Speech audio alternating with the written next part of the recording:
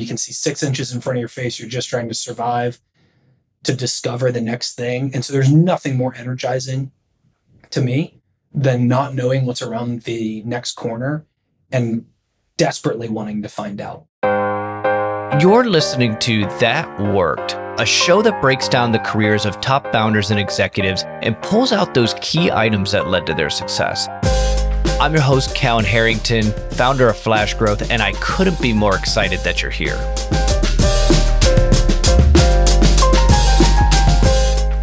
Welcome back, everyone, to another episode of That Worked. This week, I'm joined by Alex Frommeyer. Alex is the co-founder and CEO of Beam Benefits.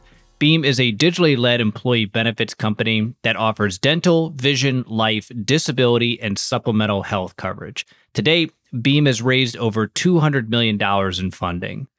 You'll hear me refer to Alex by his nickname Fro throughout the episode. And this was a really fun conversation. We talked about the opportunities and challenges of building a startup in the Midwest, and I thought Fro gave a great take on this, both talking about what he went through and how he sees the current landscape today, and I thought it was really interesting.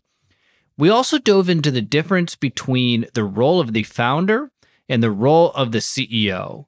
I thought this was very interesting, and it really became crystal clear to me what those differences are after hearing him walk through this. I know this is a pretty common challenge with founders of scaling companies, and I thought he gave a great breakdown of both what those differences are and what his transition to CEO was like. For as successful as Fro is, he's also one of the most down-to-earth people that I've met. When you listen to our conversation, it becomes obvious why that is. He is a big believer in both being self-aware and building a culture around feedback. Getting into this was my favorite part of the conversation because I really believe that getting feedback is a gift. And I loved hearing the lengths that he goes to at Beam to make sure they have an environment that both supports and encourages the giving and receiving of feedback. I thought it was excellent. So with that, let's get to the show.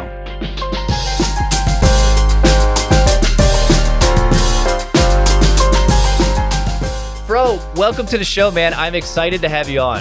Thanks for having me. A long time in coming. Glad we're doing it. I know it. So where I would love to start out, tell me the story of how you met Drive. We were based in Louisville, Kentucky at the time, and the we is also not much to speak of. This is when Beam has 1 employee and our 3 co-founders. So there's 4 of us total in the business. Beam is probably 18 months old, maybe actually even a little longer. And we're in Louisville, which is a phenomenal town. I go back often. I'm actually due back there pretty soon. And a place I love, but this was very early in Louisville's startup scene, its tech ecosystem. And so there was a lot of interest at the time amongst the leaders of the startup ecosystem to invite more movers and shakers regionally and even nationally to Louisville to really boost and bolster and accelerate the startup activity happening in the city and show it off as well. And we had all started hearing in 2012 about this mysterious new venture capital firm that was based up in Columbus, Ohio, and was founded by a couple of former partners from Sequoia. And they had raised, especially at the time, especially for the Midwest, a boatload of money. The initial fund was 250 plus million.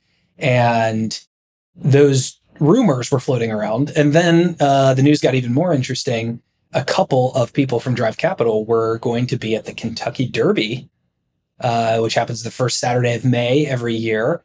And this was a big part of Louisville's, I think, economic development strategy at the time, was to leverage the global event of the Kentucky Derby to get people like, for example, founders of Drive Capital to show up to Louisville and then, take advantage of their presence physically in the city to, introduce them to companies and make connections and just deepen that connective tissue. Something that I think still happens today in I think it's actually really clever and a really smart thing to do. Drive Capital was, we knew that a couple of the partners from Drive were going to be at a particular party the morning of the Derby, like a brunch party that happens every year. So I and a couple of my angel investors arrange for invites to this party because we know who's throwing it. And my now wife, then girlfriend, Amelia, and I show up to this party and, one, maybe two mint juleps deep, decide to wander over to the little area where these two partners from Drive Capital were hanging out and chatting with folks. And I delivered what I think is the first, not elevator pitch, but mint julep pitch in startup history.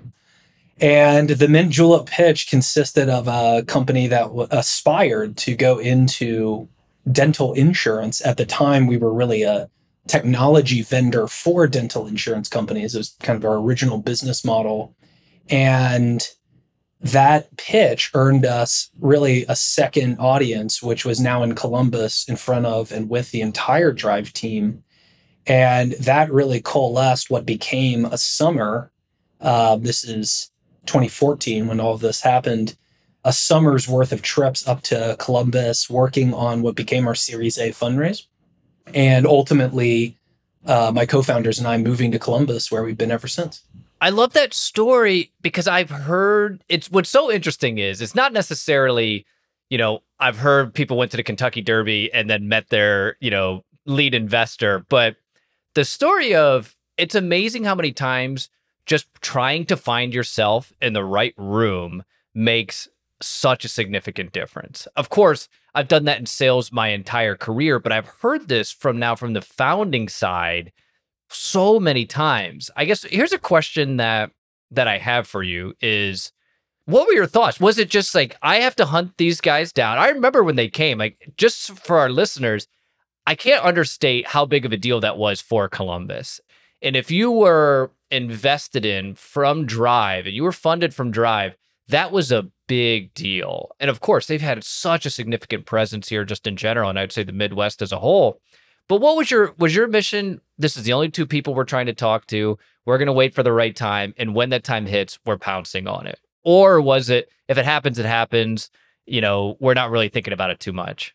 At the risk of revealing too much about my personality, the idea that I would have left this brunch without talking to these two people is so, like, I can't even tell you how small that probability is. It's not on the map. It was probably pretty awkward if you were like omnisciently observing this. All I'm doing is just staring and looking at them the whole time. There's the pretty girl at the dance, and you just got to talk to the pretty girl at the dance. And from my perspective, the only scenario, the only outcome of this meeting or this going to this party, attending this brunch, was not just meeting Drive Capital. It was, there will be a transaction that comes from this. We needed to raise capital at the time. There was nothing like them in Louisville, in Kentucky, or in the Midwest, probably in the middle 40 states of the US at the time. And so if you wanted to raise real capital, you basically needed to do it on the coast. And Drive was the lone exception to that. My co-founders and I were pretty convinced that we wanted ourselves to continue to be based in the middle of the country. And so for us, it was, this was not another shot on goal. Oh, too bad it didn't work out. This was our chance to go from being total outsiders to the startup world and the venture capital world to becoming legitimate insiders and having the capital and the capability to actually take a real home run swing earlier in our careers. And that was something that I think enticed us beyond just an itch to scratch and was very much a Drive Capital or bust scenario for us. So that's pretty interesting. Would you guys have continued to try to fundraise if you didn't get an A-class investor like Drive? Yeah, I think, if you zoom back to that period of time, there were basically three ways to get a deal done north of roughly $1 million of proceeds. You could raise from Drive Capital, path A. You could move your company to New York, Boston, California, maybe Seattle and Austin, and then raise money, locally, since that's, pretty much exclusively how it worked. Be physically near the investors, join those ecosystems, be legitimized inside of those ecosystems, and then raise capital. Or you could cobble together $1 million or a couple $1 million from high net worth individuals, small funds that existed at the time. Locally there would have been, which we didn't know because we were in Kentucky, but a Rev One or Rev One equivalent. The Ohio Tech Angel Fund existed. You could cobble together capital and maybe be able to hack together $1 million or $2 million, and then hopefully show enough traction to get to the size where you could raise money from real California VCs, but not have to relocate your business there. So much has changed. This is not that long ago. We're talking 2014. But the number of funds, the size of those funds, the number of seed funds, which was barely a concept back then, and there certainly weren't many options. First round existed and not much else. Even Y Combinator at the time, it was still a very small check. It was like tens of thousands of dollars if you were in Y Combinator. And the ecosystem was just so underbuilt. And since it was pre-COVID, there was a categorical belief that you needed to be physically located near the capital in order to raise that capital, because nobody raised money virtually. There's very little precedent for it. And there was a strong belief that, in particular, if your company was not based in the Bay Area, you were amateurish. Right? There was no way you could build a real company of real size, of real outcome, without being located in the Bay Area. That's where all the talent was. That's where all the capital was. And so you were just probably not committed enough, which would have been the sentiment, if you were happily located in Louisville, Kentucky, or Columbus, Ohio at the time. How's that changed? Of course, there are more funds. Do you feel, the obvious answer is that there's still a significant advantage to being in one of those areas that you mentioned. San Francisco, New York, Austin, whatever Boston, some of these big ones are. Do you still feel that's a significant advantage? And if you're starting this from day one, are you still doing this in the Midwest? Or would you start this, get the initial funding from one of those big areas, open a satellite office in Midwest, which happens quite a bit. We're seeing that pop up. I see that pop up all the time now, where people put a second office in Columbus, especially in InsurTech, because it's such an InsurTech hotbed. What is your advice? I know you mentor a lot of young founders. What is your advice to them in that scenario? There's probably two things. Which is an interplay that I spend a lot of time on. I spend a lot of my own mental energy on this, which is the difference between idealist thinking and realist thinking. There's a pragmatic answer to everything, and that's a big piece of how we've built our culture at Beam. Really, starting with my co-founders and I, we filter for what is pragmatic, and then what do we want to be true? What do we wish to be true? And those are often different answers. This is a good example of it. We would have pursued success at any cost, including moving the business to wherever the capital dictated us to move the business. And if that meant living in a place that we didn't really want to live in, like San Francisco, we would have ultimately moved to San Francisco. That would have been the pragmatic thing to do to get the capital that we needed to build the company that we wanted to build. And I would advise founders today accordingly. If that is the pragmatic thing to do, if that's the right thing for the business to do, then that's what the business should do. However, what we wanted to be true, the ideal version of this, was to build it where we wanted to be and where we thought actually was best to build the company, which was in the Midwest.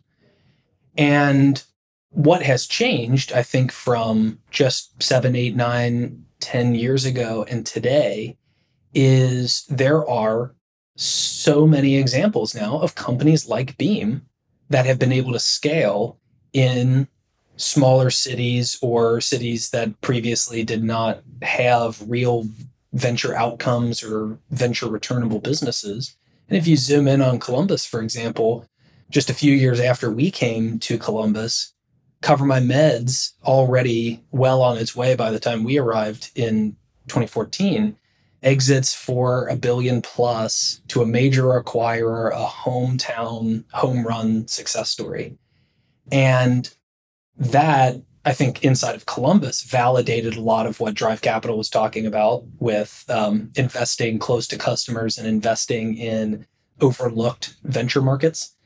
And Matt Scantlin and his founding team, I think, are great examples of people that were fantastic founders, entrepreneurs, and operators, and may or may not have ever themselves done what they did the way they did it if they would have been located in a different place, or if the market would have been at a different time. And so I think it's this really interesting thought exercise to do now in retrospect a little bit, which is, were all of the great tech wins on a 75-year basis, post World War II to present day, were those wins because the people and the capital were coming together in places like Silicon Valley and there wasn't anything else happening elsewhere?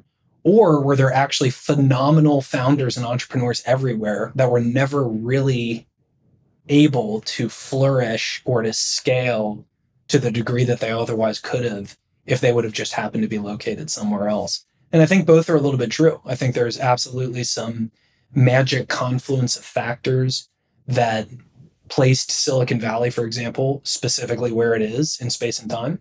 And I think it's also true that there were always great entrepreneurs in Ohio, and many of them probably built $10 million businesses, but could have built $100 million businesses or $1 billion businesses and just never were able to connect the talent, the market, and the capital together in that magical way to be able to make it happen until just the past few years. I tend to agree with that. I think one of the things that I saw just throughout the ecosystem in the Midwest was there was always a big focus on revenue, having good unit economics from day one and really growing off of your own revenue. You may get, $1 million, $2 million in kind of initial capital, but the goal was just to get to cash flow positive and build what you said, a $10, $20 million business.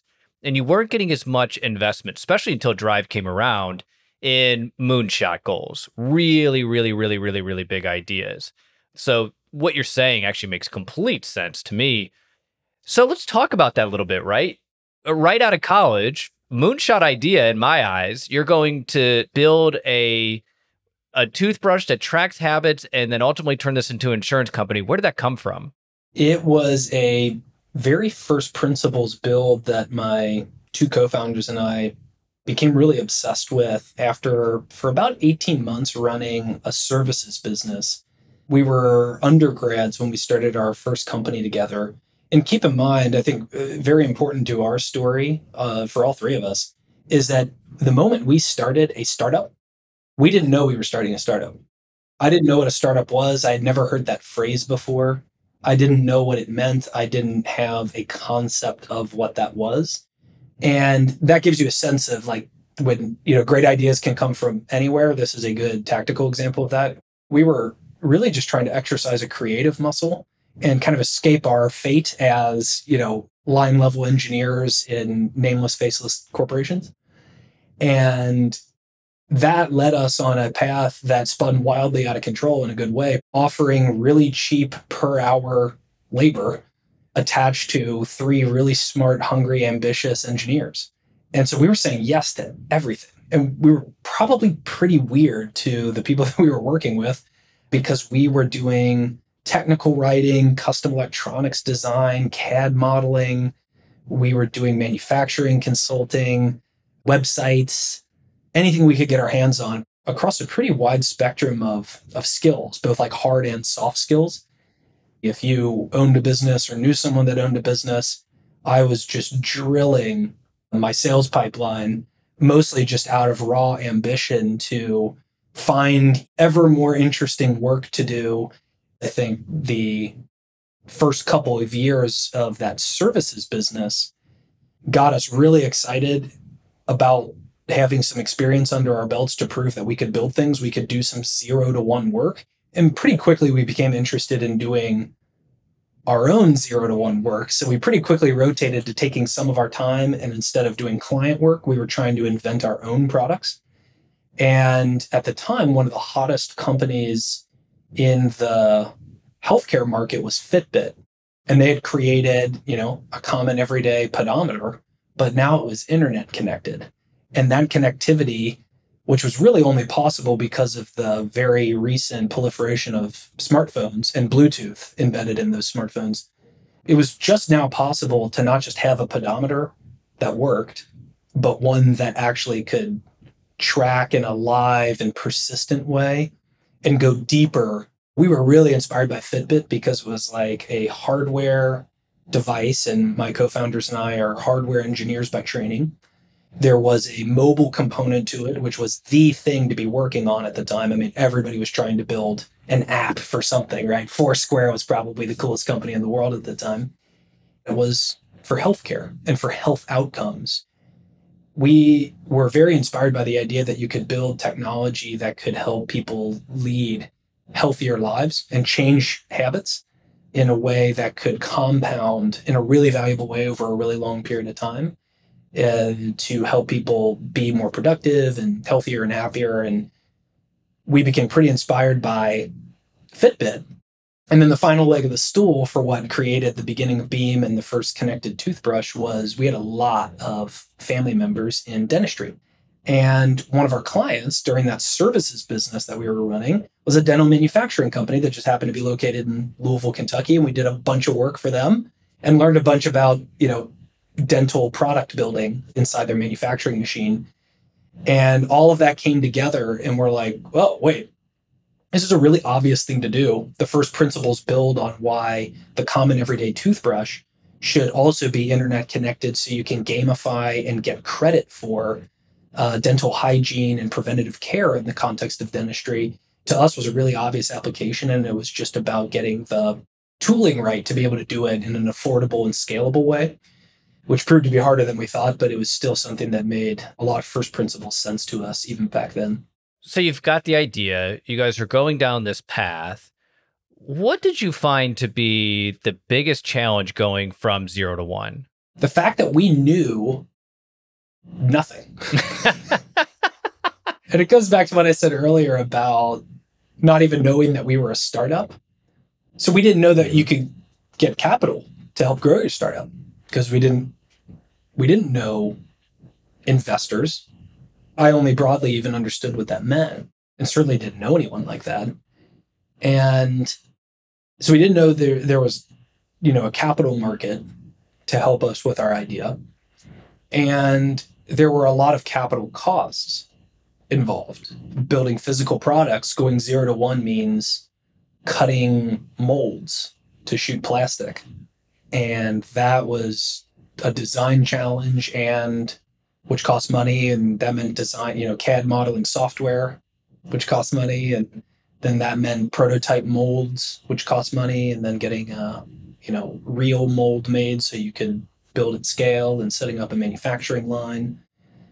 And so we knew the basics of the product development process, but we could not connect that to the capital we needed. So the services business really became the early unlock for us, because we were doing service contracts and keeping all of those profits off to the side. We weren't taking any of it ourselves. Nothing came off the table, nothing, no salary. And we were using that money, we were banking it to be able to buy first some CAD modeling software. And then we used that to do more client work more quickly, to make more money faster, so that way we could afford our first molds. And that then created our ability to build the first connected toothbrush, the Beam brush. We built the first version of that almost completely with our own capital from the services business. So for us, going 0 to 1 was challenging because we couldn't earn the next step of the product development process until we had done more services work to get the money we needed to make it happen. And so looking back on it now, I have no idea where the time came from, because we were running effectively 2 businesses concurrently. And all 3 of us were in our Masters of Engineer program as well. So we were full-time students two of the three of us had part-time jobs, and then we were running effectively two startups simultaneously, a services company and a product company. I'm not sure I slept for an 18-month period in 2012 and 2013, but I've also never had more fun since. I mean, I think it's like it will be the most fun 18 months of my entire life because of what we accomplished and everything that happened in a really compressed time frame that to us was like we were just, fog of war, right? You can see 6 inches in front of your face. You're just trying to survive to discover the next thing. And so there's nothing more energizing to me than not knowing what's around the next corner and desperately wanting to find out. When did you find out?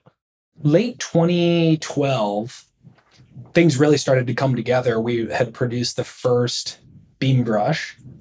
And so we were finally able to, really test in market a live product, a Fitbit equivalent for a toothbrush at the time. And we'd started attracting attention as well from press and media. We were kind of hot fodder in the tech press for being kind of an interesting thing, right? A toothbrush that's connected is kind of an absurd sounding idea, especially back then. And for us, it was fun because we were doing something tucked away in Louisville, Kentucky, not knowing, our left hand from our right hand, but all of a sudden, TechCrunch wanted to write about us. I'm like, oh, that's really cool. We also attracted a small amount of investment capital. We're talking a 6-digit number here. That was the capital that was available in the local angel community at the time. And we had also started attracting attention from dental insurance companies.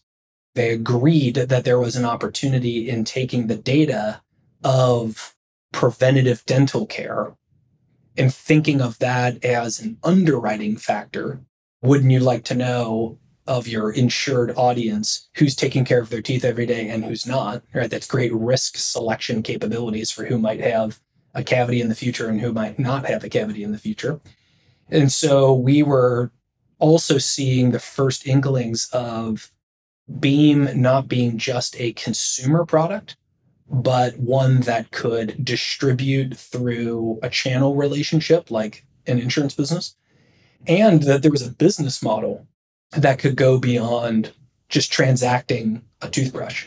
And that was what really got me fascinated and ultimately created the strategy to not just sell to dental insurance companies, but to become one ourselves, was business model design.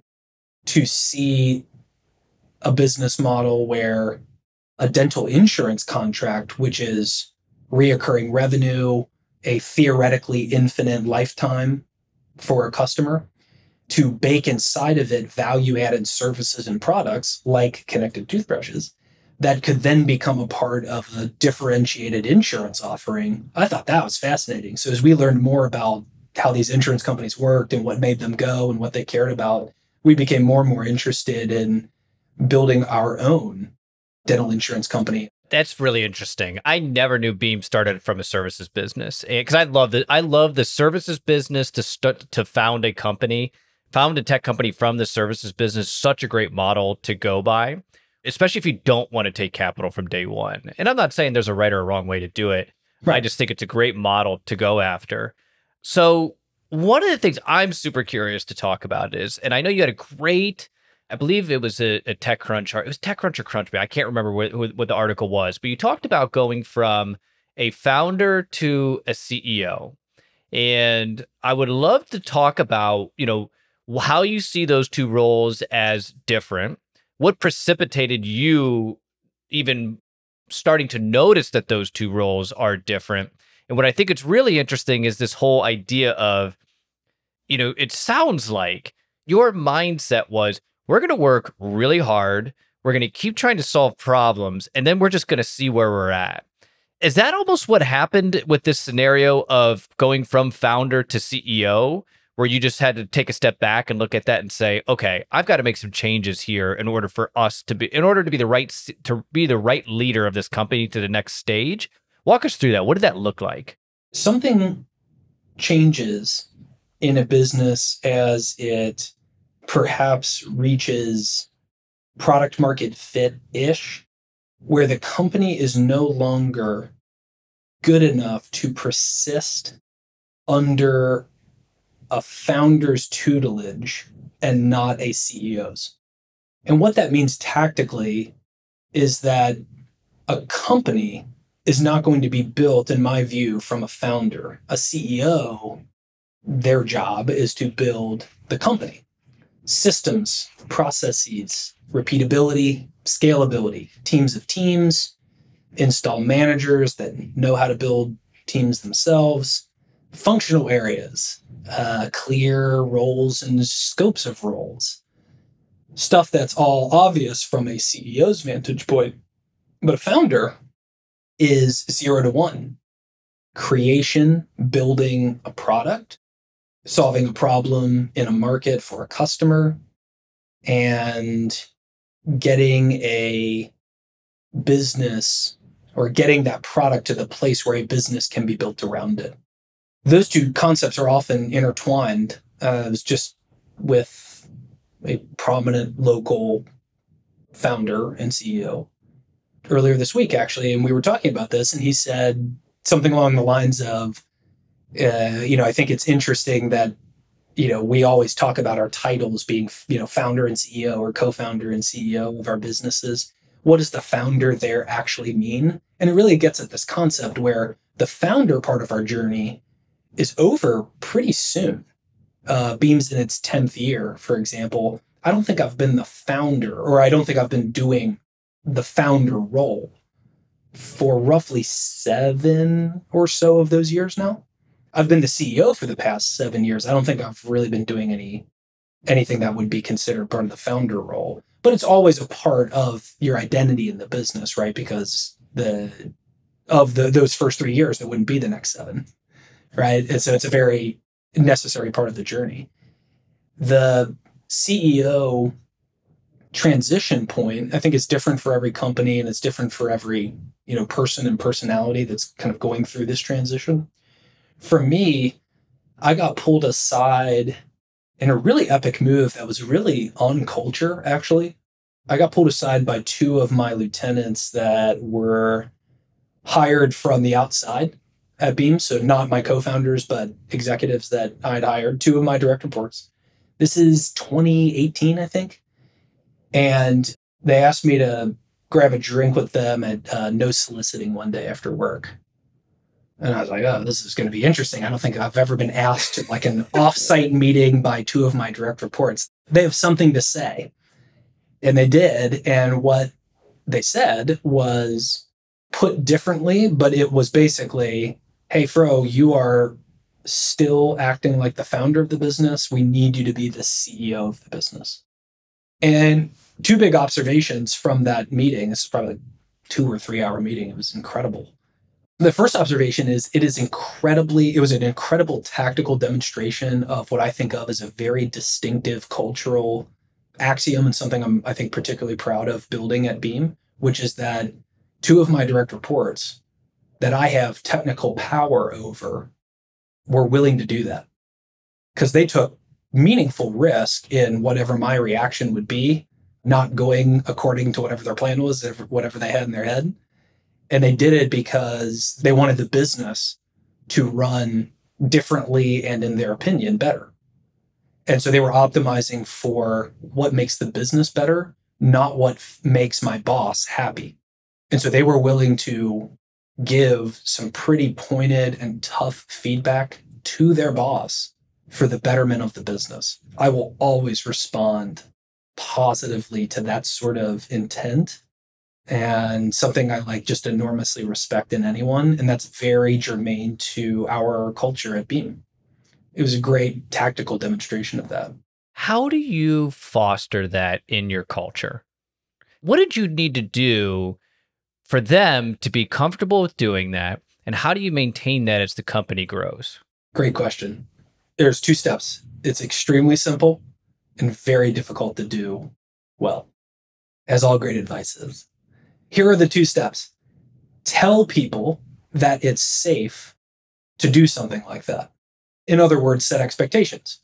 Our culture at Beam is a culture that prizes feedback, and that feedback can be It's got to be real and it's got to assume best intent. But that feedback can go in any direction, up or down or across in the business. And it can go to anyone in the business, no matter how powerful or important. And if it is for the purposes of helping the company win and succeed and achieve its goals and to better our customers and to meet our OKRs and create the best company possible, then you will be safe in giving that feedback. And in fact, rewarded for, not only will you not be punished, you'll be rewarded for it. That's step one. Next, step two, which is the harder of the two steps, is then you have to back it up. And what that means is, again, very simple, but very hard to pull off in reality, which is when that feedback happens and it comes to your doorstep, and you, like any other human, want to react to it in an emotional way or in an ego-based way. Instead, you have to exercise the discipline to actualize what you say your culture is about and actually achieve what you say your culture is about. And you have to find ways to not only not punish, but reward people for making those, for sharing that feedback and making those overtures about the business. And that often looks like people that end up being leaders, if they aren't leaders, or being promoted and scaling inside the business, because they are the ones that are willing to say what is true in a first principles way and what is true and what is best for the business, and are willing to do the work to not just point at a problem, but help lead or achieve the solution to those problems. Those are the people that win in the business. And so what we've been able to foster at Beam, without a perfect track record, to be clear, but this is something I think we do exceptionally well overall, is starting at the top and starting from very early days of the business when we were, building out teams and really starting to scale the business. We have not just said that we like feedback and we like building from first principles and hearing the real truth, not what you think people want to hear, but what they actually need to hear. But then when it happens, we thank people for it and we reward them for it. And when we prove that it was safe to do it because they stay in the business, nobody removes them or demotes them or moves them out of the way. Like, nobody gets hurt by how they act, as long as it was done with positive intent and in a way that is truly meant to help the business ultimately succeed. And so in a moment like the one I'm describing, two of my key lieutenants deliver that sort of feedback directly to me, and then everything was fine. And not only that, but I took that advice and that feedback and changed my leadership style pretty fundamentally as a result of it. It then creates a story inside the business, because other people, as they hear about it and learn about it and they get told about it, they then realize, oh, this is not a bullshit thing that Beam likes feedback. This is real. And here's a story to prove it. Those two guys that came in and delivered that feedback to Fro listened to him. And then he agreed and changed and evolved as a leader. And so now I know I can do that, and I can do that with Fro, but I can also do it with others in the business as well. That's interesting. So the key, what I'm hearing here in that second part, is that has to be shared. We have to share those stories where we acted on the feedback that we received. It's not hiding from it. It's like because you could easily hid from that, right? Like, that's something that you could have said as CEOs, like, hey, this is good feedback. I appreciate you guys bringing it to me, and then make your changes, do it quietly. But for you, if I'm hearing you, it was important this has to be broadcasted so everybody else knows that this is how we do things here. Is that correct? So correct that as recently as yesterday, I did this exact thing. We gather all of our leaders at Beam, everybody running a functional area, so directors, VPs, every week, and we do a staff meeting. And in yesterday's meeting, I shared a 360 that I did recently. This is an objectively risky move. very few people that do 360s share them. I shared it with our 25 highest ranked people in the business and then spent an hour talking about my blind spots, areas of opportunity, and the things that came up and resonated with me most by doing the 360. And I shared that very strategically with all of these leaders for the exact same reason that our culture builds and gets reinforced by these moments, which is if I'm one of those 25 people in the meeting yesterday, hopefully I've learned a couple things. One is that our CEO is not some sort of deity that is without fault or weaknesses. And importantly, he knows that too, because he literally just showed me and talked about it for an hour. So he's not perfect, and he doesn't think he's perfect. So he's self-aware. Great.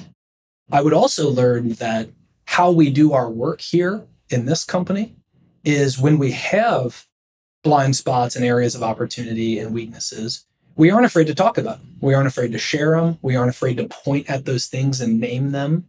We aren't afraid to be real and authentic and vulnerable.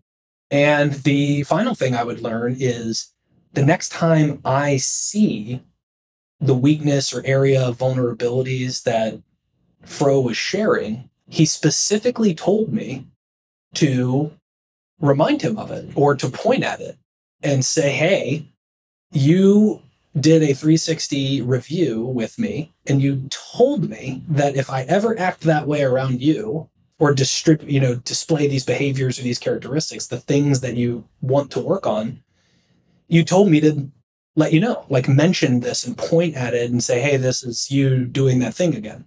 And so now I feel totally comfortable, totally safe doing it because I was like literally instructed to do so directly by the CEO.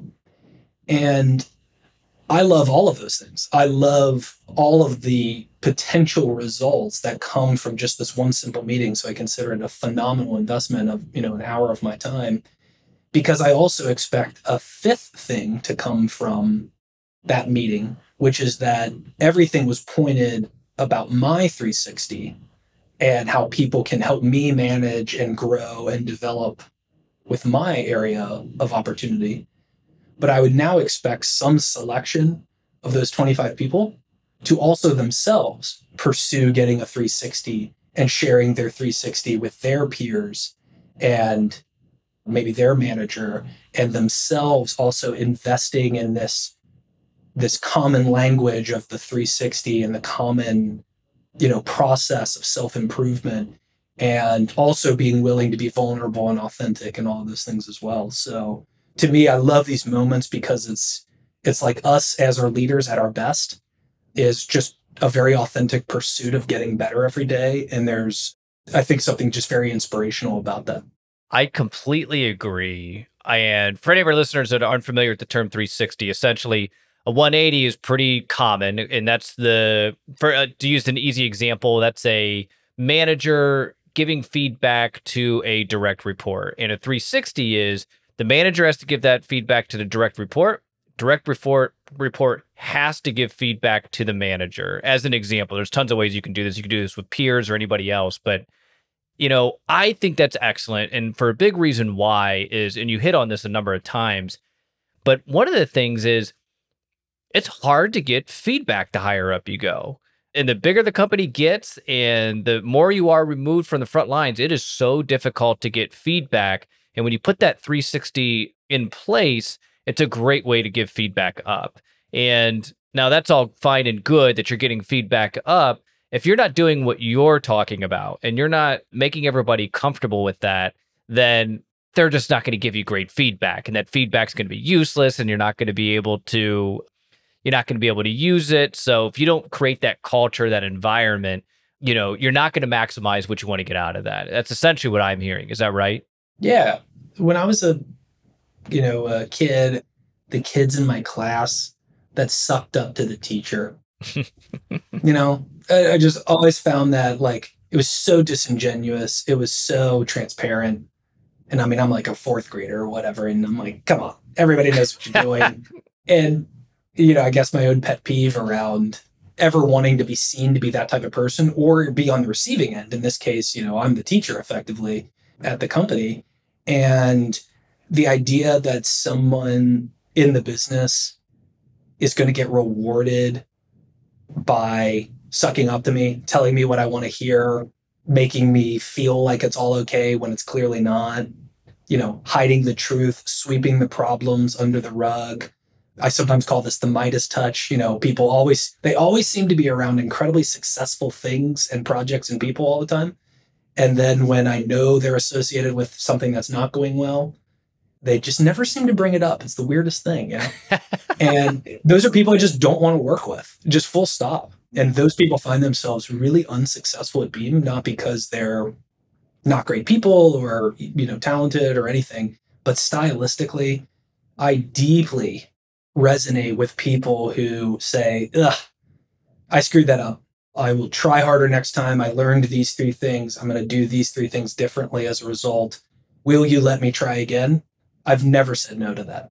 Other people that have, chosen a path that frankly gets rewarded in bigger corporate environments typically, which is associate yourself with people of power, associate yourself with initiatives and projects that are going well in the business, and then you will be promoted and rewarded for your association and proximity to those things, and find ways to disassociate yourself from things that are not going well, the division that is, margins are going down, or the one that, sales are flat or whatever. Disassociate yourself from that. Do not try to fix it, because if you fix it and fail, then you will be associated with the failure and you will be punished for that. And so those people get really good. They don't even realize they're doing it most of the time. They get really good at backing away from the fires. But what our jobs are in growth companies is to run toward the fires. And so I want to reward people for attempting to put the fire out, even if it doesn't work. And it often doesn't, right? Where there's far more problems than there are, capacity to deal with them all. So we want to make sure that we are allowing people to authentically attempt to put out the fires and to grow and develop and learn and attach that DNA to their own experience as well as to the company's aggregate experience. And so you can't punish people for failing. You have to reward them for the attempt and for being real about what they learned in the attempt. I think that's excellent. And I've never heard it described as the Midas touch, but that is such a good description, because things will it's impossible to have a perfect track record in a high growth company. You can't do it. Things break all the time. It's just the nature of the business. So that's such a good example. Fro, last question I have for you. If you can have a conversation with your younger self, age totally up to you, what advice would you give them? Let's do age 20. That's like roughly junior year undergrad. Me at 20 was pretty rudderless, but I looked quite successful for my age at the time. And what I mean by that is I was really involved on campus in student government. I was an RA in one of the dorms, which was actually really fun. I was a pretty highly visible and pretty popular student, both amongst the student population and even with administrators. So I would have been on the first name basis with the president of the university, half the board of trustees, the leaders of student affairs, and a lot of the kind of administrative staff of the university, just because of how involved I was. I was always in whenever they did videos where they had students doing things in the B-roll that they would run in commercials and billboards and stuff. I was always in those things. And so I had a lot of social status, if you will, in the context of this, little mini microcosm of society called, the university, and was pretty proud of that. And I was 20, so, I didn't realize the world's larger than the University of Louisville. And so I'm like, hey, this is pretty sweet. And yet I was not particularly happy, I guess, in a way, because I was also quite confused and disenfranchised about my career options. I was really succeeding as an engineering student, but I always felt a little bit of an outsider in that I was solid in technical skill and thinking, but through my co-founders and then through other classmates of mine, I really understood the difference between their mental capacity for being a phenomenal engineer and what I was, which was going to be closer to the average. But I also sensed that I had other skills, other things to offer beyond the raw technical stuff, and just had no idea what to do with it. And so I think my advice, knowing what I know now, was I was really bothered by this fact where I felt like I was succeeding at things that felt very natural to me. Like I used to give campus tours, and I gave one hell of a good tour. For $6.75 an hour, I was crushing my conversion rate to prospective students becoming students because it was a really compelling tour. I invested a lot of my time. It was not about the money, obviously. I was investing a lot of my time in really perfecting my tour because I just took great pride in making the sale. And I didn't realize it until later. I was learning incredible public speaking skills, learning how to talk to the parents and the students, change my sales pitch based on the profile of the students that I was walking campus with that day. So if there were prospective biology students, I'd spend more time on that part of campus. I'd go in deeper to that subject matter. If I had more engineers in the group, maybe I was giving a tour to some prospective athletes, I would change the tour. I was learning really good sales skills, but I had no idea. I couldn't name that as a thing that mattered because it didn't show up in my GPA. And it was very indirect. It was very esoteric. And so what I didn't realize is I was actually gaining and learning a lot during that period of time. But I felt unsettled about what I was going to do post-grad. And the advice I'd give myself, and frankly anyone else in a similar situation, is trust the process. Fall in love with the process, even better, which is I was loving the specific stuff I was doing. I just didn't know how it was going to show up in my professional career, and was very ambitious, and I wanted to be successful, and should have been more comfortable just falling in love with the things that I was enjoying doing and letting them take me to what I was going to be naturally successful at, which came together not that long later anyway. But it's a good reminder that I'm probably doing that right now. I'm probably gaining skills right now that I don't realize how they're going to show up to help me later. But now I just love the process. So I have no problem just continuing to pursue the things that are giving me, that I'm deriving joy from and energy from, and then trusting that later those skills will add up to, help Beam or help me in my personal life achieve the things that I want to achieve. I think that's such good advice because I was very similar throughout especially in the early part of my career, is just so focused on the outcome. And now I led sales teams and revenue. Like I did always carry the bags. Like I had to focus on the outcome, but it wasn't until later where I really started to say, are you even interested in what gets you to the outcome? And following a lot of that. So I think that is such good advice. And that was a big career turning point for me personally. Fro, this has been awesome, man. I loved hearing your story. I had so much fun getting the download, and there's so many good takeaways on here. I appreciate you coming on the show. Thanks for having me. This was super fun, so I appreciate it. Absolutely. I loved it. I hope you enjoyed Fro and I's conversation. I loved hearing how he fosters a feedback culture, and I think it is so important. If you want to learn more about Fro, you can find him on LinkedIn in the show notes. Also, if you like this episode, you can find me on LinkedIn to let me know. And if you really want to support the show, a review on Apple Podcasts or Spotify is very much appreciated. Thanks for listening, everybody, and I'll see you next week.